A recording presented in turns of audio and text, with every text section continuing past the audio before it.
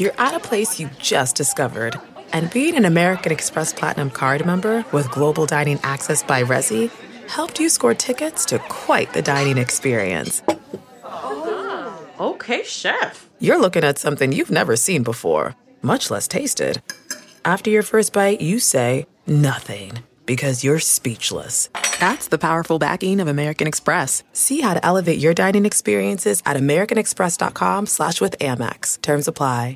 Angie's List is now Angie, and we've heard a lot of theories about why. I thought it was an eco move. Fewer words, less paper. No, it was so you could say it faster. No, it's to be more iconic. Must be a tech thing. But those aren't quite right. It's because now you can compare upfront prices, book a service instantly, and even get your project handled from start to finish. Sounds easy. It is, and it makes us so much more than just a list. Get started at Angie.com. That's ANGI, or download the app today. Welcome to the Nerdist Podcast number 365. I'm in Salt Lake City right now.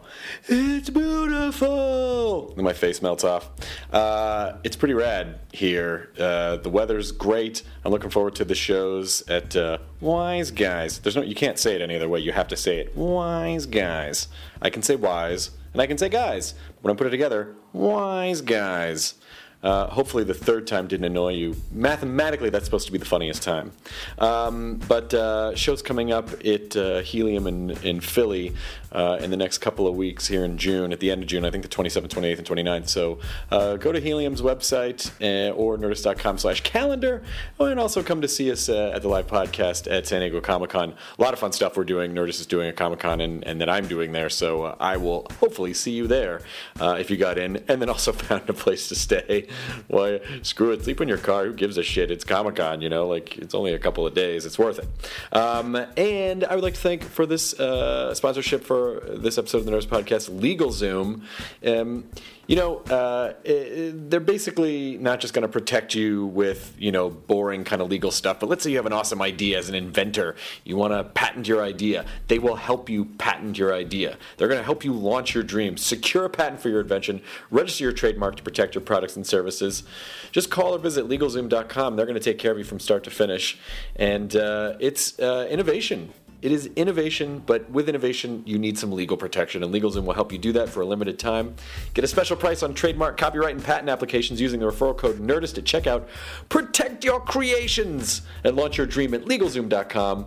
LegalZoom can provide self-help services at your specific direction, or they can connect you to an attorney, but they are not a law firm. Don't forget to use the referral code NERDIST, and this episode of the Nerdist Podcast is my old friend Jesse Thorn, who... he might have been the first podcast I was ever even a guest on.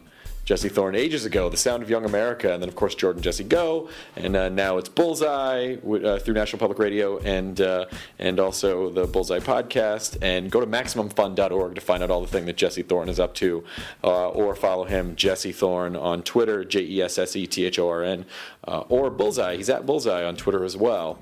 And, this is one of those situations where I really should have had him on years ago, and I didn't, but now we did. So it's all fine now. The years, like my father says, the months turn into days and the years turn into months. It goes by so fast. My father does not have this accent, but this is how I'm representing him right now for the Nerdist Podcast number 365.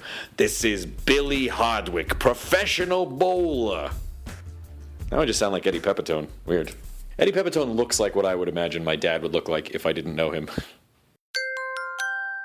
Now entering Nerdist.com.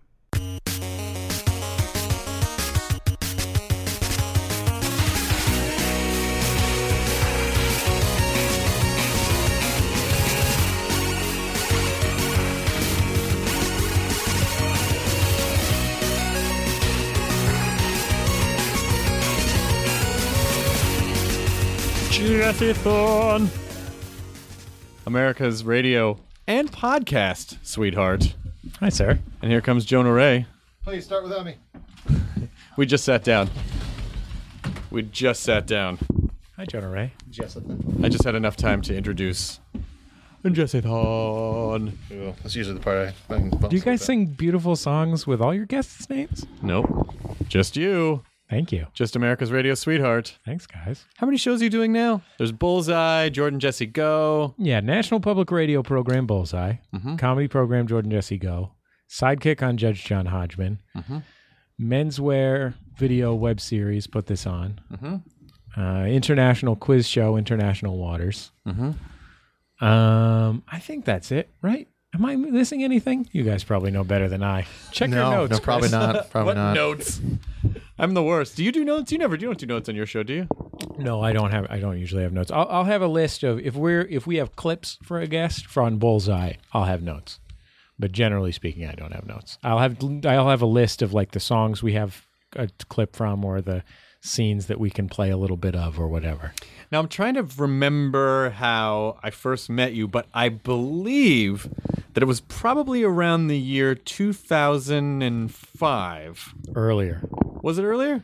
I'm going to say 2000 because I was still in college. And I graduated from college in 2003. So I'm going to go with we met in 2002 or 3. 2002 or 3. Maybe that was... Maybe that had to do... Maybe Furman and I came on and did a Hard and Firm something or other. The two of you guys... I think you were guests on the show first, or you were a guest on the show, Chris, and you and Mike drove up to Santa Cruz to do a benefit show for my college radio station. That's right. And I remember thinking, why does Chris Hardwick drive a BMW 500 miles to do a free gig? And I remembered you got the BMW because of Shipmates. That's not true. No? It was a Mercedes. Oh, excuse me. Yes. Shipmates was a good job, but it was really nice of you of the two of you to come up. I mean, you were working for free. We paid your gas money or something. Yeah, that was out fun. Of college radio station budget. Was fun. But it was a benefit for the college radio station. It was really nice of you guys. And we raised to mil 1.5. 1.5. 1.5. I don't mean to disappoint you. 1.500. Yes. Here is 1.500. Yeah. We sold out Kresge Town Hall at UC Santa Cruz. I think we probably sold 300 tickets. I'm going to start using that as a 1.500. Uh-huh. What? Yeah. That's a 1,500? I thought you were going to start using that you sold out Kresge Town Hall, like on your resume or in your reel. Did we stalk Tom Lehrer at any point, or was he not there? There was a lot of Tom Lehrer talk, but he wasn't around. I did take a class from Tom Lehrer. You took a class from the great Tom Lehrer? I did. It was great. It was an American musical theater class. It was taught by him and 2 other emeritus professors. I mean, he's 80-ish now, but this was 10 years ago. He was still 70-ish. And the 3 professors, one of them was an American studies professor, Tom Lehrer was a math professor, and the other was a French professor, just mocked each other the whole time. While one of them was trying to talk about light opera or whatever in the history of musical theater, the other 2 would basically be heckling that one. I wish there was video of that, of every fucking class. And he is a really funny man. And basically the only songwriters that he has any respect for since roughly 1960. Can I take a guess? Yeah. Oh, wait, you mean songwriters that have come since 1960 or songwriters? Songwriters since 1960. Oh, I don't know. I was going to say Gilbert and Sullivan first. No, but you could probably, I bet you could, if you put your mind to it, between the two of you, you could probably. Giants. No, nothing might be. We're talking about Dylan? Tom Lehrer. Dylan? No, not Dylan. Absolutely not. Dylan. Songwriters since 1960. Songwriters since 1960.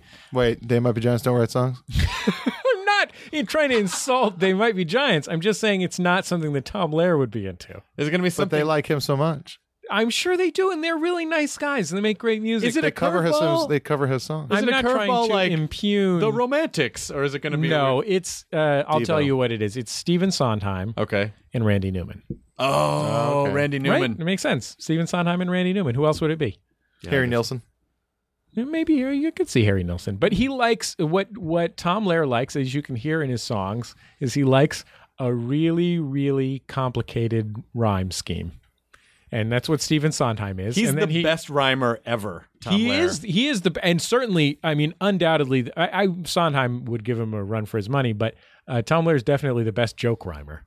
There's no doubt that if you want to rhyme as the punchline to a joke, where the joke is, you can't believe what I just thought of that rhymes with the first thing that I said, then you're going to want to go with Tom Lehrer. Or I guess Wayne Brady on Whose Line Is It Anyway? Hey, that guy can come up with stuff real fast. Yeah.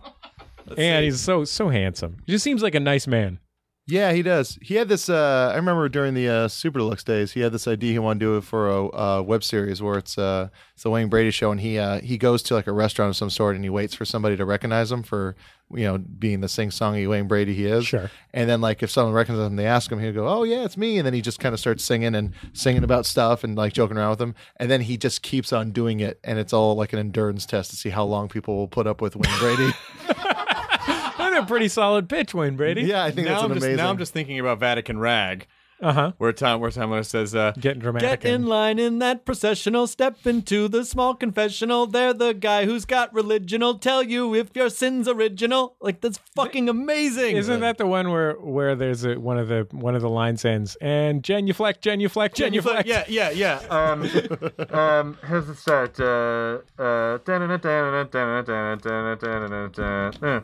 First you if you don't know where to go to, why don't you go where fashion sits? I'm putting on the Ritz. I will say, though, Tom Lehrer was a really great professor, and he's very deeply misanthropic, but he kindly allowed me to make announcements about my college radio show in class. Wow. What? He would always complain about it after he had allowed me to do it. Did he ever... but I would raise my hand and say, like Chris Hardwick is going to be on my show this week. You might know him from Shipmates. And then, yes, Tom's favorite show, Shipmates. He did. Well, he did. He always told me, he and I were very close when I was in the class. He always told me that he thought that Blind Date lacked a maritime element. What if they put that out on the sea? Exactly. Oh, it starts at first you get down on your knees, fiddle with your rosaries, bow your head with great respect, and genuflect. There you go. It's a classic. That's so fantastic that you had a relationship with Tom Lehrer. He's one of those guys I've many times in the podcast I've said, I'm just going to call him because he's listed. I'm just going to call him and talk to him, and I never do because I'm horrified that it's going to take too long. A friend of mine in college called him in the phone book and went over to his house. Just said, "Hey, can I come over to your house?" Wow. And he was like, okay. Yeah. It was that kind of chutzpah that got that guy, that particular friend from college, $1 million on The Amazing Race. Wow. What a unexpected bow on the end of that story. Yep. But then, so that was a connection that we had, and then SF Sketchfest was another connection. Yeah. When I first started doing Sketchfest in 2005. I worked there. And you worked there and have done it every year since. That was right when you were that was just after you had come out of college, and then you were desperately unemployed, which is why I was working for a 2-month stretch at a sketch comedy festival. But sometimes people say to me, "Hey, Chris Hardwick, you kind of made your own thing," and then I could easily say, "Yeah, but Jesse Thorn did that first." Yeah, now look at all the television shows I host. Mm-hmm. You have to start hosting shows first and then do podcasts. Gotcha. And then get more shows. Is that how it works? That's how you did it. I guess You know why I think all my television shows have been canceled so quickly? And by all of them, I mean the two that I've because you try to fit the word cunt into everything? No, I think it's because no maritime element. No maritime element. What was the one? Was it The Grid? Yeah, The Grid on IFC. I thought that was the worst name for a show. The Gay Retentive Infectious Disease Show. Didn't work. No, it's not a good name for a show. You would have preferred it was called The Chud? The AIDS. Cannibalistic Humanoid Underground. Yes, exactly. Maybe it's time for you to pitch the a maritime show. Me. You know what? I'm doing a cruise in the fall. America's Maritime Sweetheart. Yeah, let's do this. There is no Maritime Sweetheart right now. That's a really good point. All of our sweethearts are land-bound. Maybe your show needs to be on a boat. Uh-huh. It's maritime law. Right. And so you can gamble and shoot people and whatever it is. I think we're going to, John Hodgman's coming on the cruise. I think he and I are probably going to do a Judge John Hodgman whatever that's called, International Waters Edition. Why don't you guys take over other vessels? It could literally be pirate radio. You could do pirate radio with actual pirates. That's a great idea. I'm telling you. Somalia, here I come. Let's do this. Let's do this, Chris. Well, that was 2005, and I can't remember. Was the NPR? How did you get involved with National Public Radio? The show that you were on when I was still in college in 2002 or 2001 or something like that I just kept doing it after I graduated from college. It was called The Sound of Young America. And I was living in San Francisco, which is where I'm from, and driving back and forth to Santa Cruz. Which is what, 5-10 minutes? And so you're looking at 90 minutes, 75 if you really haul ass over the mountain. It's a dangerous drive, too. It is a terrifying One of the drive. most dangerous highways in America. It's horrifying. And so I was driving back and forth, and at some point, podcasting, 2004, podcasting got invented. I graduated from college 2003. 2004, podcasting got invented. I started podcasting at the very end of 2004. And I got a little bit of attention from that, and I moved from my college radio station to the local public radio station in Santa Cruz. Somebody just heard me on college radio and recommended me to the local NPR station.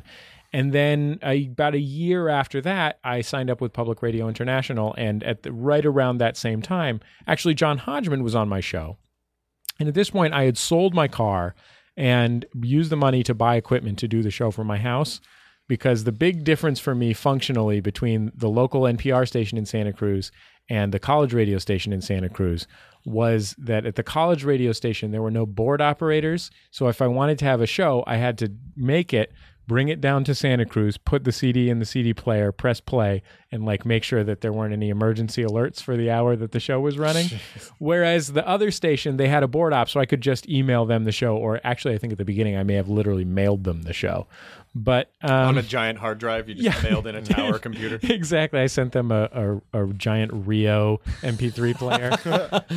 In the Ogg Vorbis format for podcasting. You got it. And so 2005, Hodgman was on my show for his first book, right before he was not a famous person at the time. I think people forget that what happened is he came out with his first book. He went on the Daily Show as a guest. And at that time he was, in his 30s. He had been a literary agent, and he was just sort of a McSweeney's guy. He went on the Daily Show. They liked him so much that they asked him to be a correspondent on the Daily Show.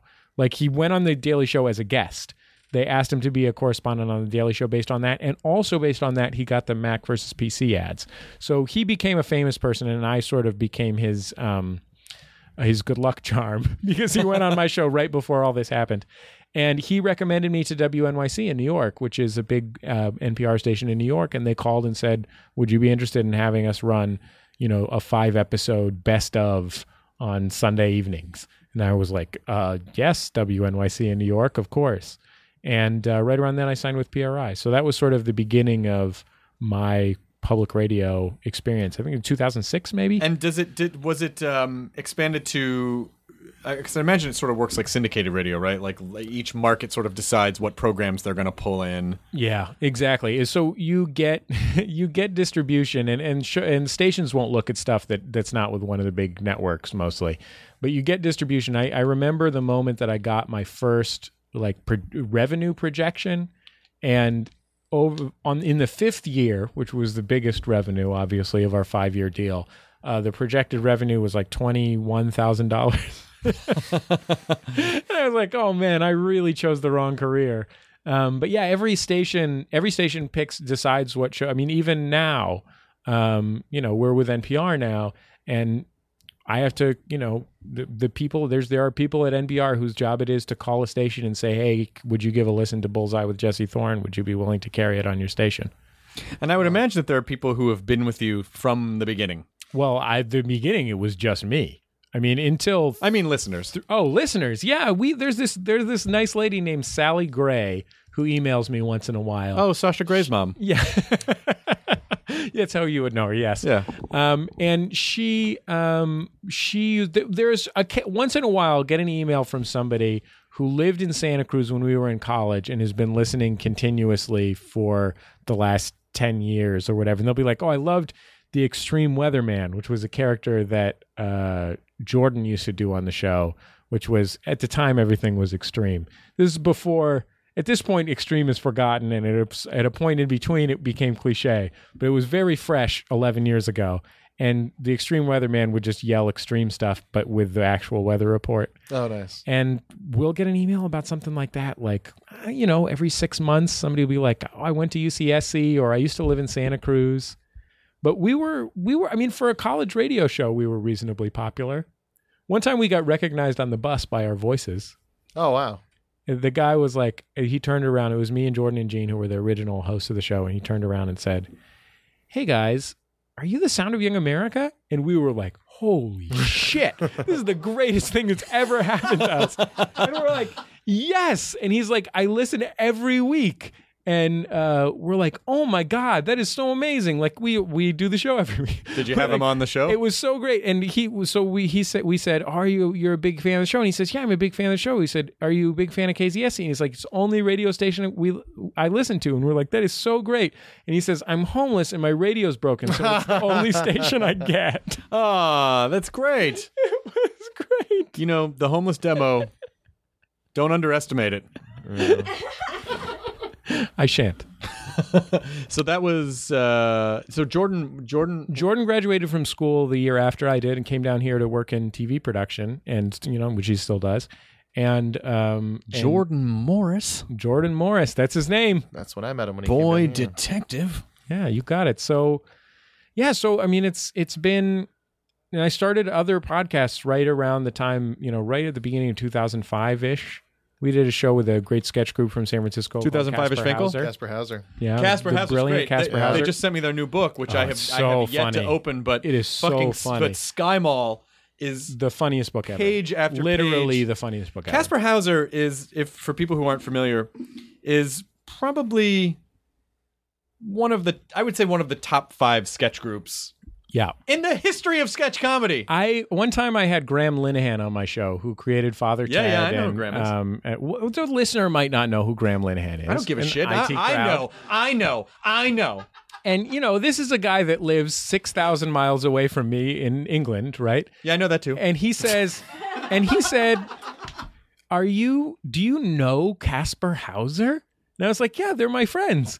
And he said, oh my God, can you introduce me to Casper Hauser? They might be the funniest people in the world. They are fucking unreal. I mean, first of all, their new book, by the way, is called Get Your MBA on the Toilet. It is the craziest. Like, the thing about these guys is they'll come up with a book pitch. They all live in San Francisco. They don't tour doing sketch comedy, basically because one of them's a doctor, one of them's a federal public defender, one of them's a professor at Stanford. Well, the other one's also a college professor. So and 2 of them are twins, by the way. Yes. There's a pair of twins. Yes, and they all have these amazing jobs, so it's not really their number one priority to make a living in television. Also, they're way too amazing to ever make a living in television. And they so they write these books, but what happened is they came up with this idea for a book, which is Get Your MBA on the Toilet. And humor books sell based on just what's on the cover. Mm-hmm. There's no fans of humor books. It's just whoever's in a bookstore, needs a book as a gift, sees the cover, goes, my friend's getting an MBA. And so you can sell a humor book based on that. And what's great is they take that, and then the book is fucking insane. I mean, it is amazing. There's right now they're sending out to people who buy the book. This may be done by now, but they're sending out a wearable diploma to people who, and the wearable diploma is just this crazy like devil cow mask that also says MBA at the top of it. That's awesome. I loved. I mean, if trying to explain what's in Sky Mall is like trying to describe Far Side cartoons. Like, you just have to see it. Yeah. But that one shot of the little kid playing with hornets and they're referred to as sky monkeys fucking obliterated me. I really often think about, there's a picture of like a dad with his hand on a little boy's back, and the little boy is pointing up at a world map, and then the product name is Nazi Grandpa Locator.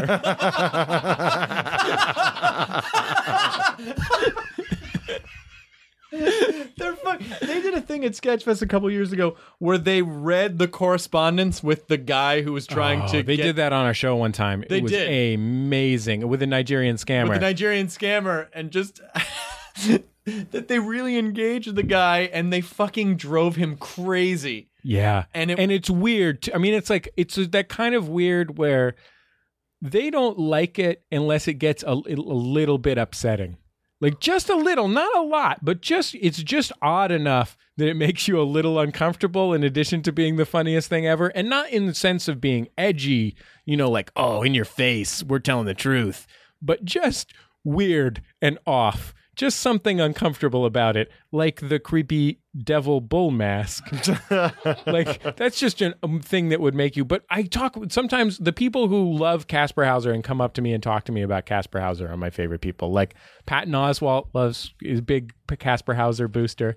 Graham Linehan. Like, people will just come up to me and say, Casper Hauser, because they're like secret dudes that live in San Francisco having these straight-laced professional lives. But I didn't know that about them. But then write Spicy Ponyhead. Yeah. Oh, the greatest sketch of all time. Google Spicy Ponyhead right now and watch it. Don't watch. There's a version that's like college kids performing it in their college talent show. Don't watch that. Yeah, but they really are like those guys. They're the guys that if I had been in grade school or high school and they were the seniors, I would have never left. I would have been the annoying, like, what are we going to do now? Like, I never would have left those That's fucking basically guys who alone. I am. I mean, that has been my life. Basically, Casper Hauser actually came on The Sound of Young America in, 2003, 2002, 2003, something like that. And me and Jordan went up to San Francisco for their show from Santa Cruz. And I remember just watching that show and thinking, holy fucking shit. That was the best comedy show I've seen in my entire life, including every, I'd seen many brilliant, David Cross and Jimmy Pardo and lots of amazing comedy shows. But I was like, what the fuck is that doing in San Francisco? And I say this as a native San Franciscan. Like, how are these people not the kids in the hall? This is the most, and they came on our show, and in an effort to impress them, we played during the interview, like in breaks, little bits that we'd recorded for the show, like little fake public service announcements and stuff like that. And in a break, James Richmouth from Casper Hauser turned to us and said, so do you guys do sketch comedy? And Jordan said yes, which was not true. But he wanted to impress them. But we wanted to impress them, and they said, we'll get you a gig. And Jordan and I were in a sketch comedy group that, we toured for 4 years or something like that out of college. And it was just because we had lied to them and told them that we had a sketch comedy group. And so they booked really us. Committed. Yeah, they booked us a gig. And so we had to write material for the gig and get other people to be in this sketch comedy group that we had lied about. Oh, that's right, because you performed at Sketchfest. Yeah, we performed Jordan, who else several was in times that? at Sketchfest. Who else was in that? It was the other two people are not comedy people. One of them, Lauren Pasternak, is an assistant director and runs a restaurant in Austin, and one of them, Jim Real, who actually sometimes he's a regular guest on Jordan Jesse Go as the master of Would You Rather. He is a scientist in the San Francisco Bay Area. Wow. He studies laser microscopes or something. I don't know. Wait, does he use them in his research, or he actually studies the microscopes? I don't know, Chris. Well, I'm sorry I didn't bring the heat on the Nerdist, but I would say you didn't bring the heat for your friend. Jim is I don't know. When I see Jim, I saw him a couple of weeks ago. I said, hey, Jim, what's up with lasers? And he told me some shit about lasers. And I was like, great, keep up the good work. Well, there's slight amplifications through simulation and radiation. Well, it's a real short interaction between you and a friend. This is like what it's like, Chris. Like a laser. If you ever had a friend who said to you, hey, what's up with bowling these days? And you say a bunch of bowling stuff, and they'd be like, oh, awesome. No, that's never happened because I'm awesome. working on a new game called Improv Denial. And it's no but. Sure. No, but I don't have a thing. Right. Anyway, so long story, very short. Started podcasting at the beginning of podcasting, and then, 3 years ago, figured out how to make a living. It took that long? I mean, I haven't had a job since I left San Francisco, like a job. Yeah. But so that's like 5 or 6 years. But I was making the first 3 years of that. I mean, I was making $12,000 a year. But your listeners, because you would do these membership, basically these listener audience drives. Still do. Like very much like public radio, and people were very supportive. And I remember coming to your place one time where it was just boxes of swag that you were packing up to give to people. Sound Young America. So I think I actually still have my Sound Young America T-shirt. No. And it was a pretty cool, like, it was actually you where I first saw in real life sort of crowdsourcing in action. And this was Probably 06, maybe 07, like back then. We have been at the cutting edge of how to barely make a living at creative work. How to Barely Make a Living is a great book title, by the way. We kickstarted the pilot episode of Put This On, my menswear series, when Kickstarter was still in beta. Is that a Benjamin Bixby shirt you're wearing? Yes, it is. I like their stuff. Good work. Yeah, I recognize the little hot air balloon logo. Yeah, it's a sad thing that they bit the bullet. Oh, I didn't know that. Yeah, they did. So we were trying to get Andre. This is a clothing line designed by Andre 3000, and we were trying to get him on the show when they finally decided that they had actually given up. Ah, that's too bad. It's too bad. It was I would far be it from me to promote a clothing line designed by a rapper, but it was a really exceptional. As much as I love both clothing and rappers, but it was a really exceptional thing, yeah. And yet Sean John lives in airports now. No. Benjamin Bixby went the way. It's like the balloon floated away. Yeah.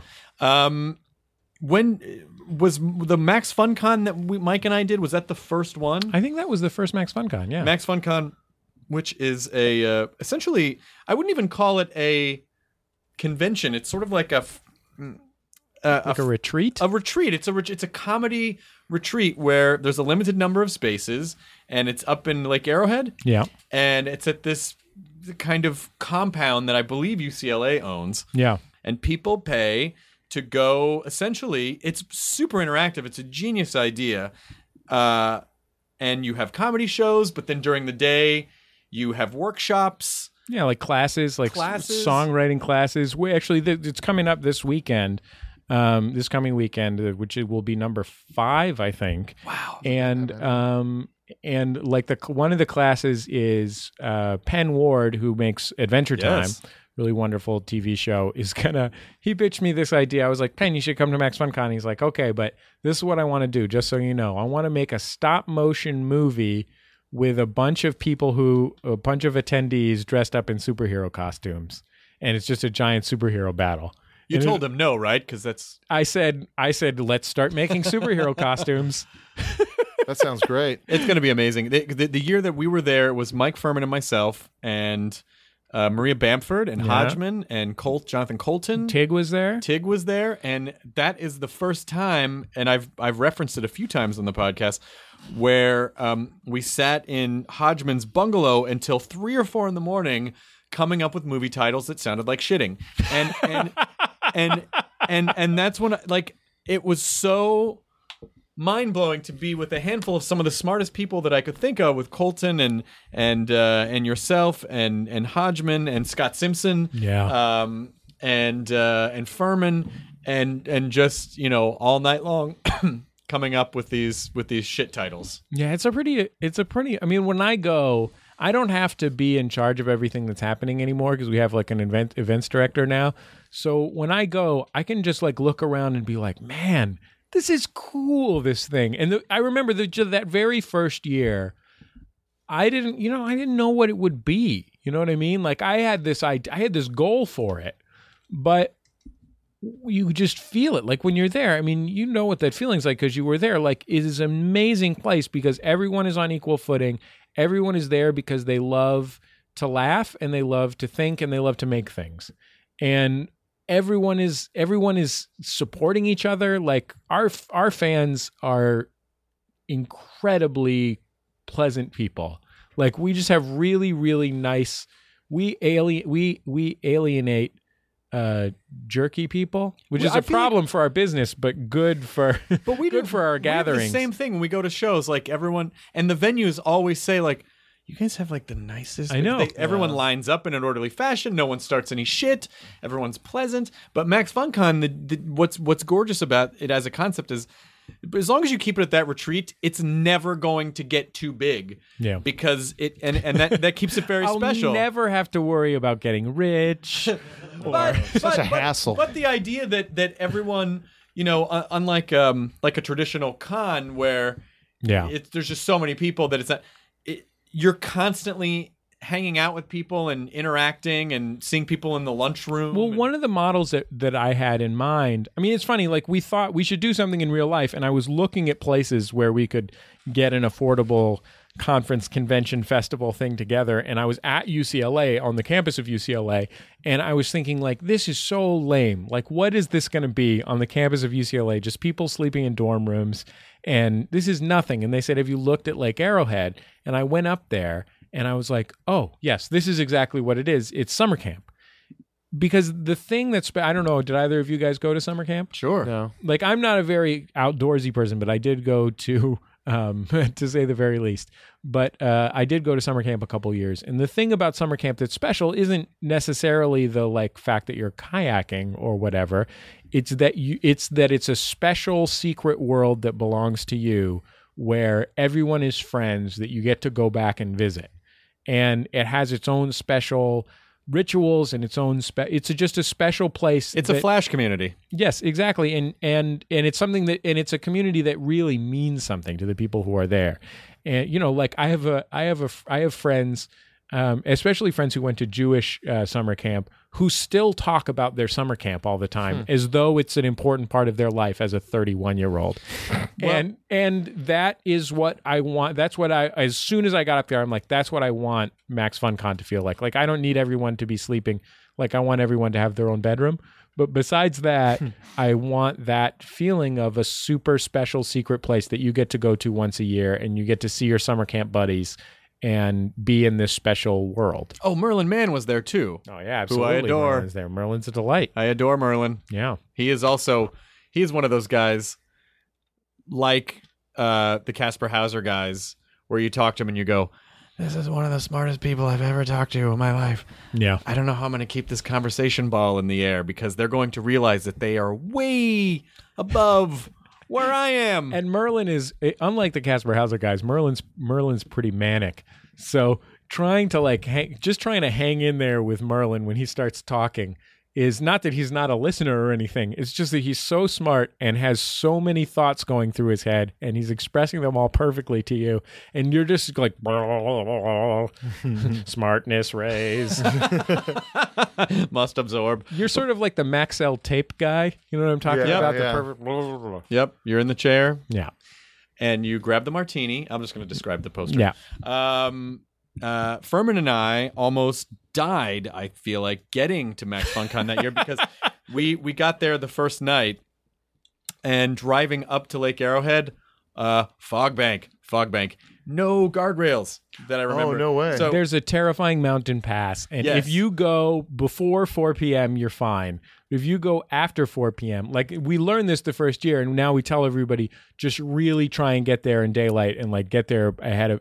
But this fog rolls into the mountain. The mountain is horrifying, no guardrails, and it's one of those things where you're going along the edge of a mountain, and just to the right of you is just death. Death. Yeah. Just death. It was so bad that Furman got out of the car and walked in front of it, and I drove at like a mile an hour because you couldn't see in front of any, and it was just, and so he basically led me like a pack animal in the car up the mountain. Then we finally made it, and I think you guys just like went straight on stage. Went and killed. straight on stage. I went straight on destroyed. stage and did stand up, and but the activities, and I remember doing a show outside, and it was gorgeous, and it was just a great experience. That sounds great. Yeah, Jordan's always said great things about it. Well, Jordan's probably saying great things about it because he always gets laid.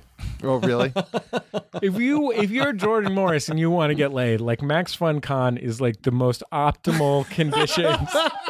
Do you make everyone is happy, everyone is drunk, and everyone is a huge fan of Jordan Morris there. Can I make a recommendation for this year? Max Fun condoms.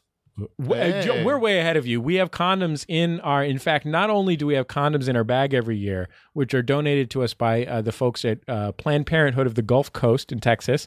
One of our listeners is a regular volunteer there and gets us condoms every year.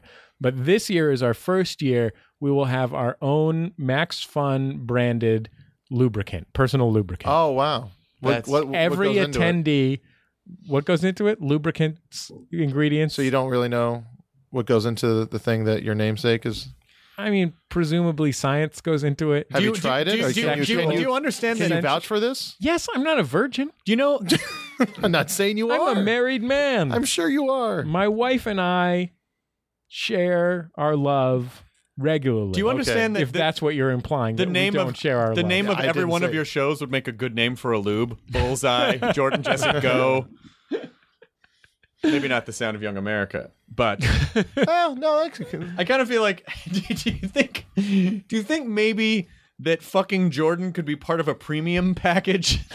That people are like, and if you pay $50 more, you get to fuck Jordan Morris. Well, one year in the Max Fun Drive, Jordan announced that a certain level was the Jordan's Platinum Angels level.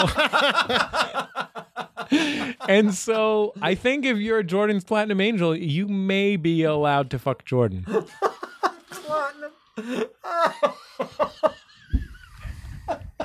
He won't leave. Like there would be n number of people that would just keep him occupied the entire time. You'd never see him. You're talking about sexually occupied? Yes, I think that Like a I think that would end up Roman being emperor? a curse. Yes, that would end up being like a curse. Like he's just leaned back on a divan and somebody's feeding him a grape while someone else tickles his balls. He's some sort of weird cock Nero.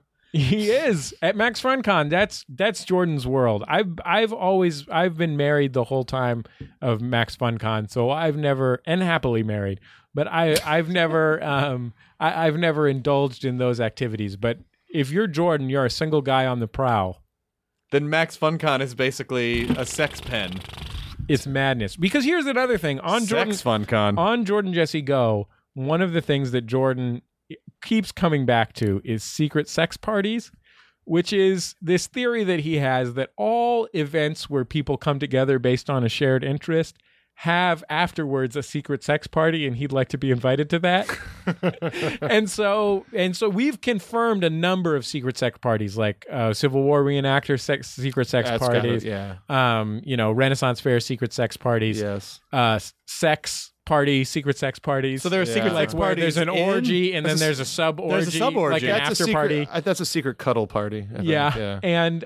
And so this is like a documented interest of Jordan's. So just as like I've talked a lot about my interest in donks, which are miniature donkeys, and so people will Wait, what? whenever You can't just gloss over that.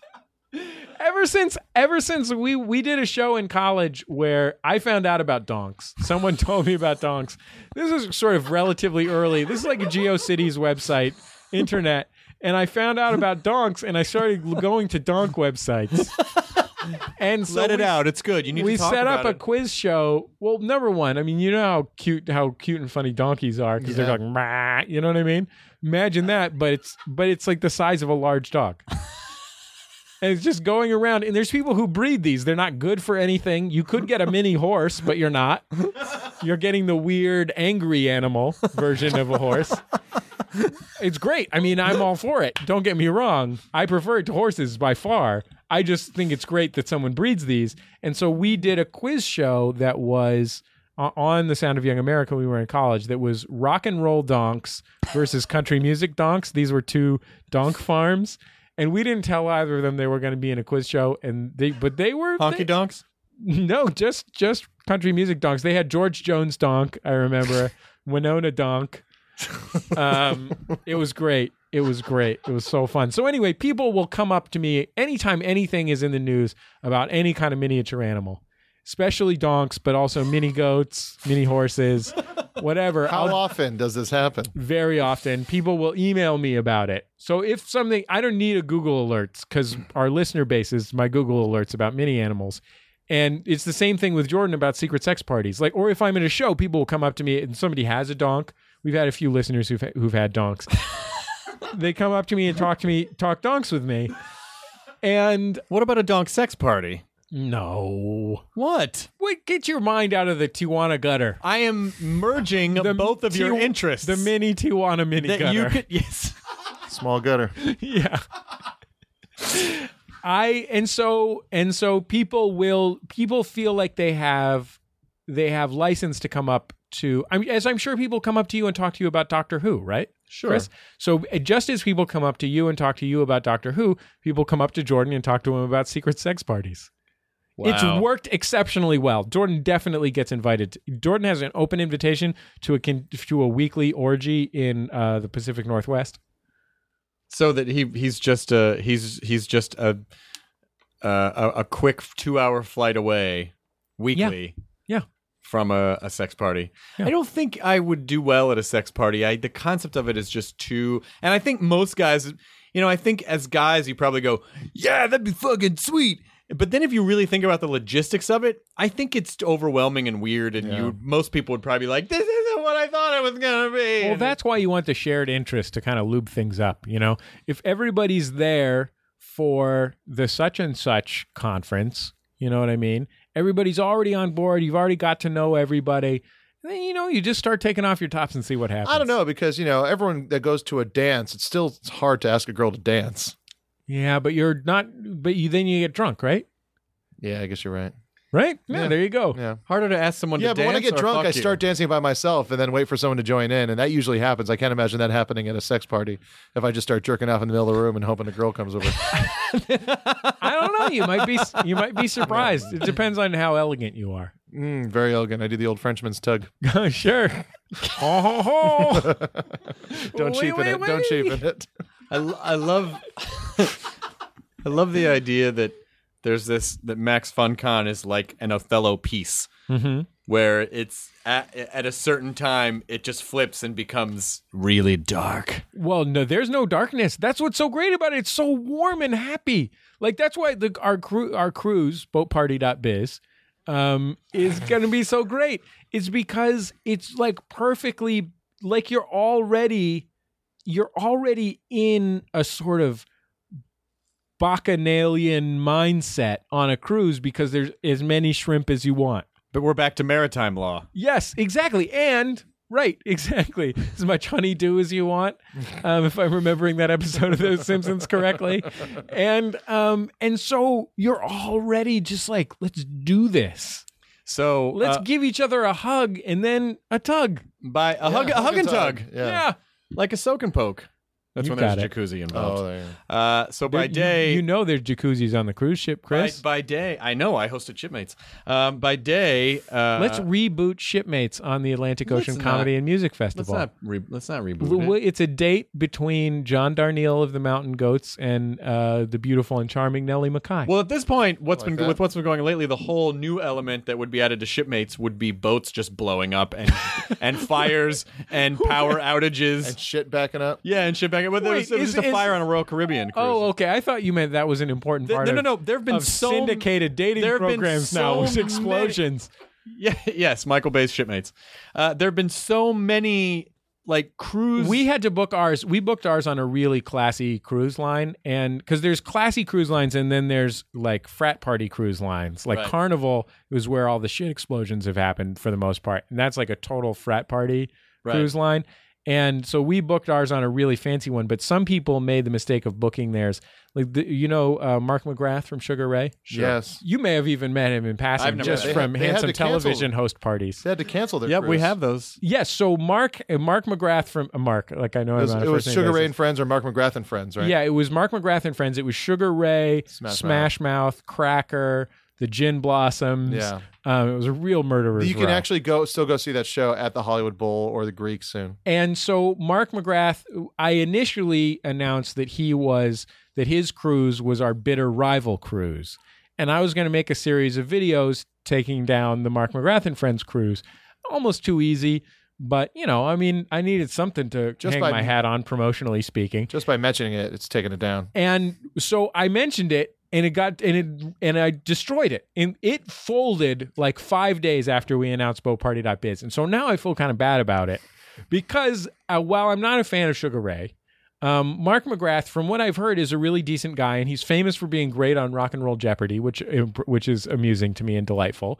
And so I have been every week in the both on Twitter and every week in the credits of my national public radio program, been inviting him to come on BoatParty.biz. And so here, you guys have a big audience. If anyone knows Mark McGrath, at my expense, Mark McGrath can come to the Atlantic Ocean Comedy Music Festival. We'll have him do a duet with John Roderick of the Long Winters.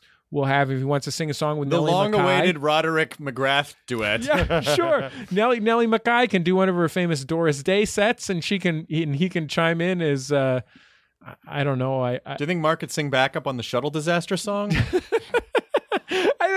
Wouldn't you like to see Mark McGrath of Sugar Ray collaborating with Dan Deacon?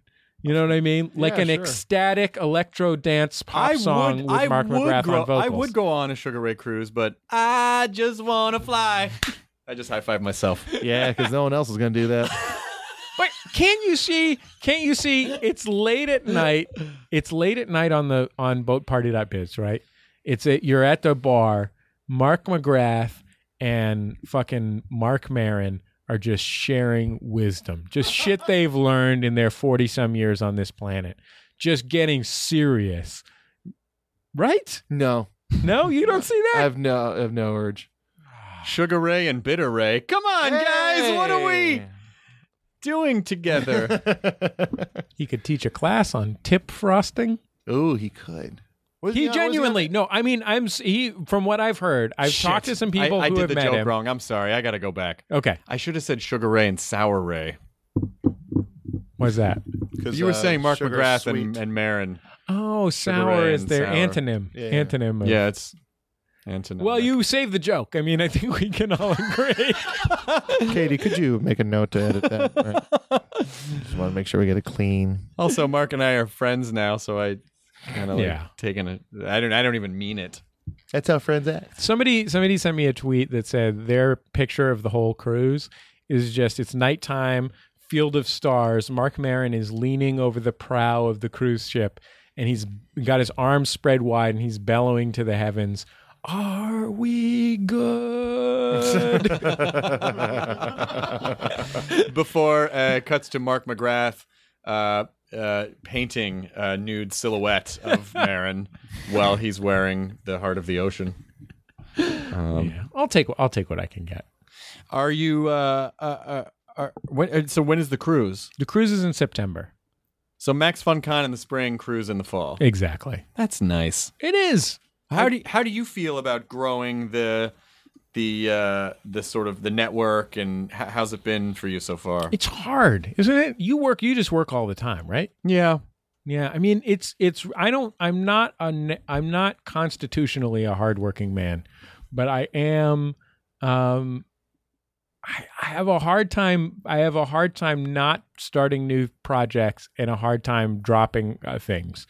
So I just add a new 10 hours a week of work every year for the last 10 years. You know what I mean? And luckily we've finally managed to come up with enough stuff that I can make a living from all this crazy stuff, you know, despite the fact that we still only bring in from being on the radio with the whole idea was to support The Sound of Young America, now Bullseye, my public radio show, because I was so excited because I was 26 and I had my own or 25 maybe, and I had my own nationally syndicated public radio show. But the thing is you start one thing and then you start another thing. You know, we started Jordan Jesse Go. It was like, this is the best. We started a show with Hodgman. I'm like, this is really fun. And then all of a sudden you're just working every hour of every day and your child doesn't recognize your face. Your wife wants a divorce. Do you have something you want to talk about? Yeah, Mark. I mean, Chris. No, let's get McGrath in here. It's hard. It's hard to do all those things at once.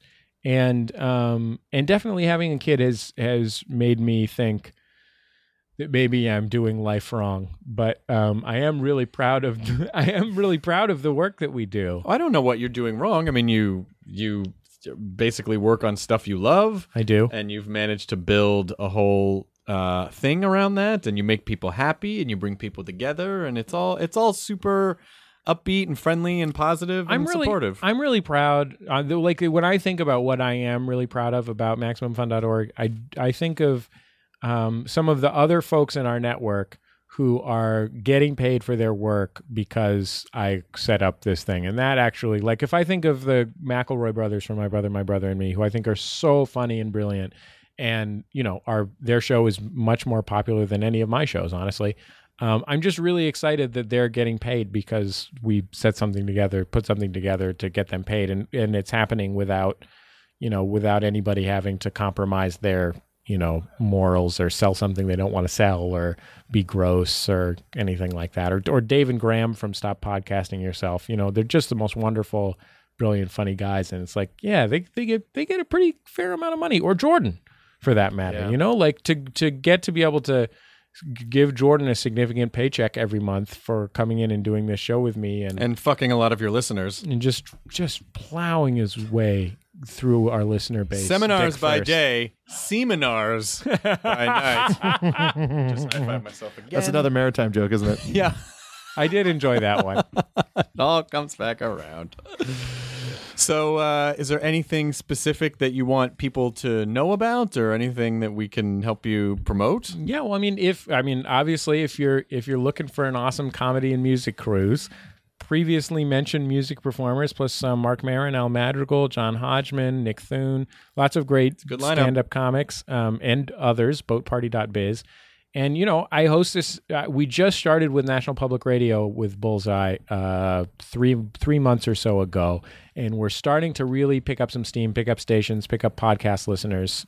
And I'm really proud of the show. I think it's the best pop culture interview show out there. How do you differentiate that between when you think about Sunday Young America and then Bullseye? Do you think of it as an extension or an evolution, or just a separate It was idea? really an evolution. There was a lot of things. One thing is that when it was called The Sound of Young America, like, a lot of people were creeped out by the name because they thought it was like a Nazi youth organization or something like that.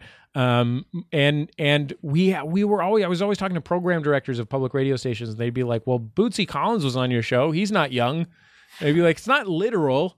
It's not a literal thing. It's a cool name. It's a fun name. It was the slogan of Motown Records. So we wanted a name that reflected the fact that in my mind, what the show is ultimately about. It's an interview show, but it's ultimately a recommendation show. So it's about those of us who work on the show. We live culture, high and low, and it's for it's the best stuff, the best of everything. And whether it's Ian MacKaye from Fugazi and he's 45, or it's it's a fashion journalist who's 16, which we did, Tavi Gevinson, recently, and she's totally brilliant and amazing. It's the best stuff, and I think the interviews are really good. We've had some totally awesome guests. Nobody that hasn't been on your show, unfortunately, probably.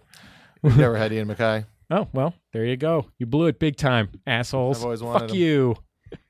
Jesse got him first. Yeah. But, if you were disappointed by Chris and Jonah's take on Seth Rogen, it's coming up on our show, or if you thought disappointed, like, people have to be disappointed.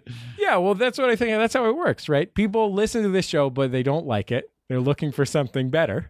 I say, listen to my show. Is that correct? I think that's fair. Right. It's totally. It's a less. If you want to know what it's like, it's not a chatty show like this show. It's an interview-y show. It's sort of like a less emotionally exhausting WTF.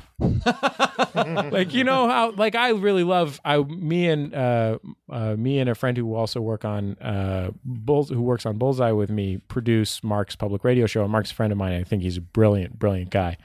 But at the end of an episode of WTF, sometimes you're just like, whew, geez. And we try not to have that part. Yeah. In a good way and a bad way. It's like you've really been through the ringer. Because you take a serious. It's like watching Kramer versus Kramer or something. Or Breaking Bad. Yeah, or Breaking Bad. Or afterwards, you're just like, oh my gosh. Yeah, Breaking Bad. I had a lot of feels. Yeah, exactly. Awesome. Jesse, it's lovely to see you. And my humble apologies that it took so long to have you on the podcast. It was certainly not the intention to take this long. I'm just happy that when people email me and say, when are you going to be on Nerdist, I can send them a link to this. Yeah. Instead of just being like, oh, this isn't going on. We're going to hold it for a while. No, that's fine. I understand. I understand. You've got a lot of really amazing people on, and I'm the host of a marginal NPR show. So I say don't air it. That's my recommendation to you. All right, we won't air it. That's reasonable. And this is just for us. Yeah, I just wanted to have a conversation. It's just good to see you guys. We wanted to create a weird thing so that every time we see you, there can be that like, oh, we're going to put it up next week. You know, it's like we just wanted to create that social situation. One time I accidentally deleted an interview with Bill Burr, and I felt so bad. So horrible. It was a really great interview. And the problem, and I just emailed him and said, listen, in 2 years when we've both forgotten the content of that interview, we'll do it again and it'll be fresh again and it'll be great. And we did it. He was amazing the second time, but I felt bad about it for 5 years. Ugh. And you feel okay about it now? I feel better about it now. It's time to let it go. Put it in the, Bill, put it in the Benjamin Bixby shirt balloon and release it into the... Bill Burr forgave me, but will I ever learn to forgive myself? You should. Thanks, Mark. Jonah. We good? Go. Let it go. Enjoy a burrito, everyone. Now leaving Nerdist.com. Enjoy your burrito. This episode of the Nerdist Podcast is brought to you by LegalZoom.com. Whatever your legal document needs, LLCs, wills, trusts, trademarks, and more, they've got it. Over 12 years and 2 million Americans have used LegalZoom.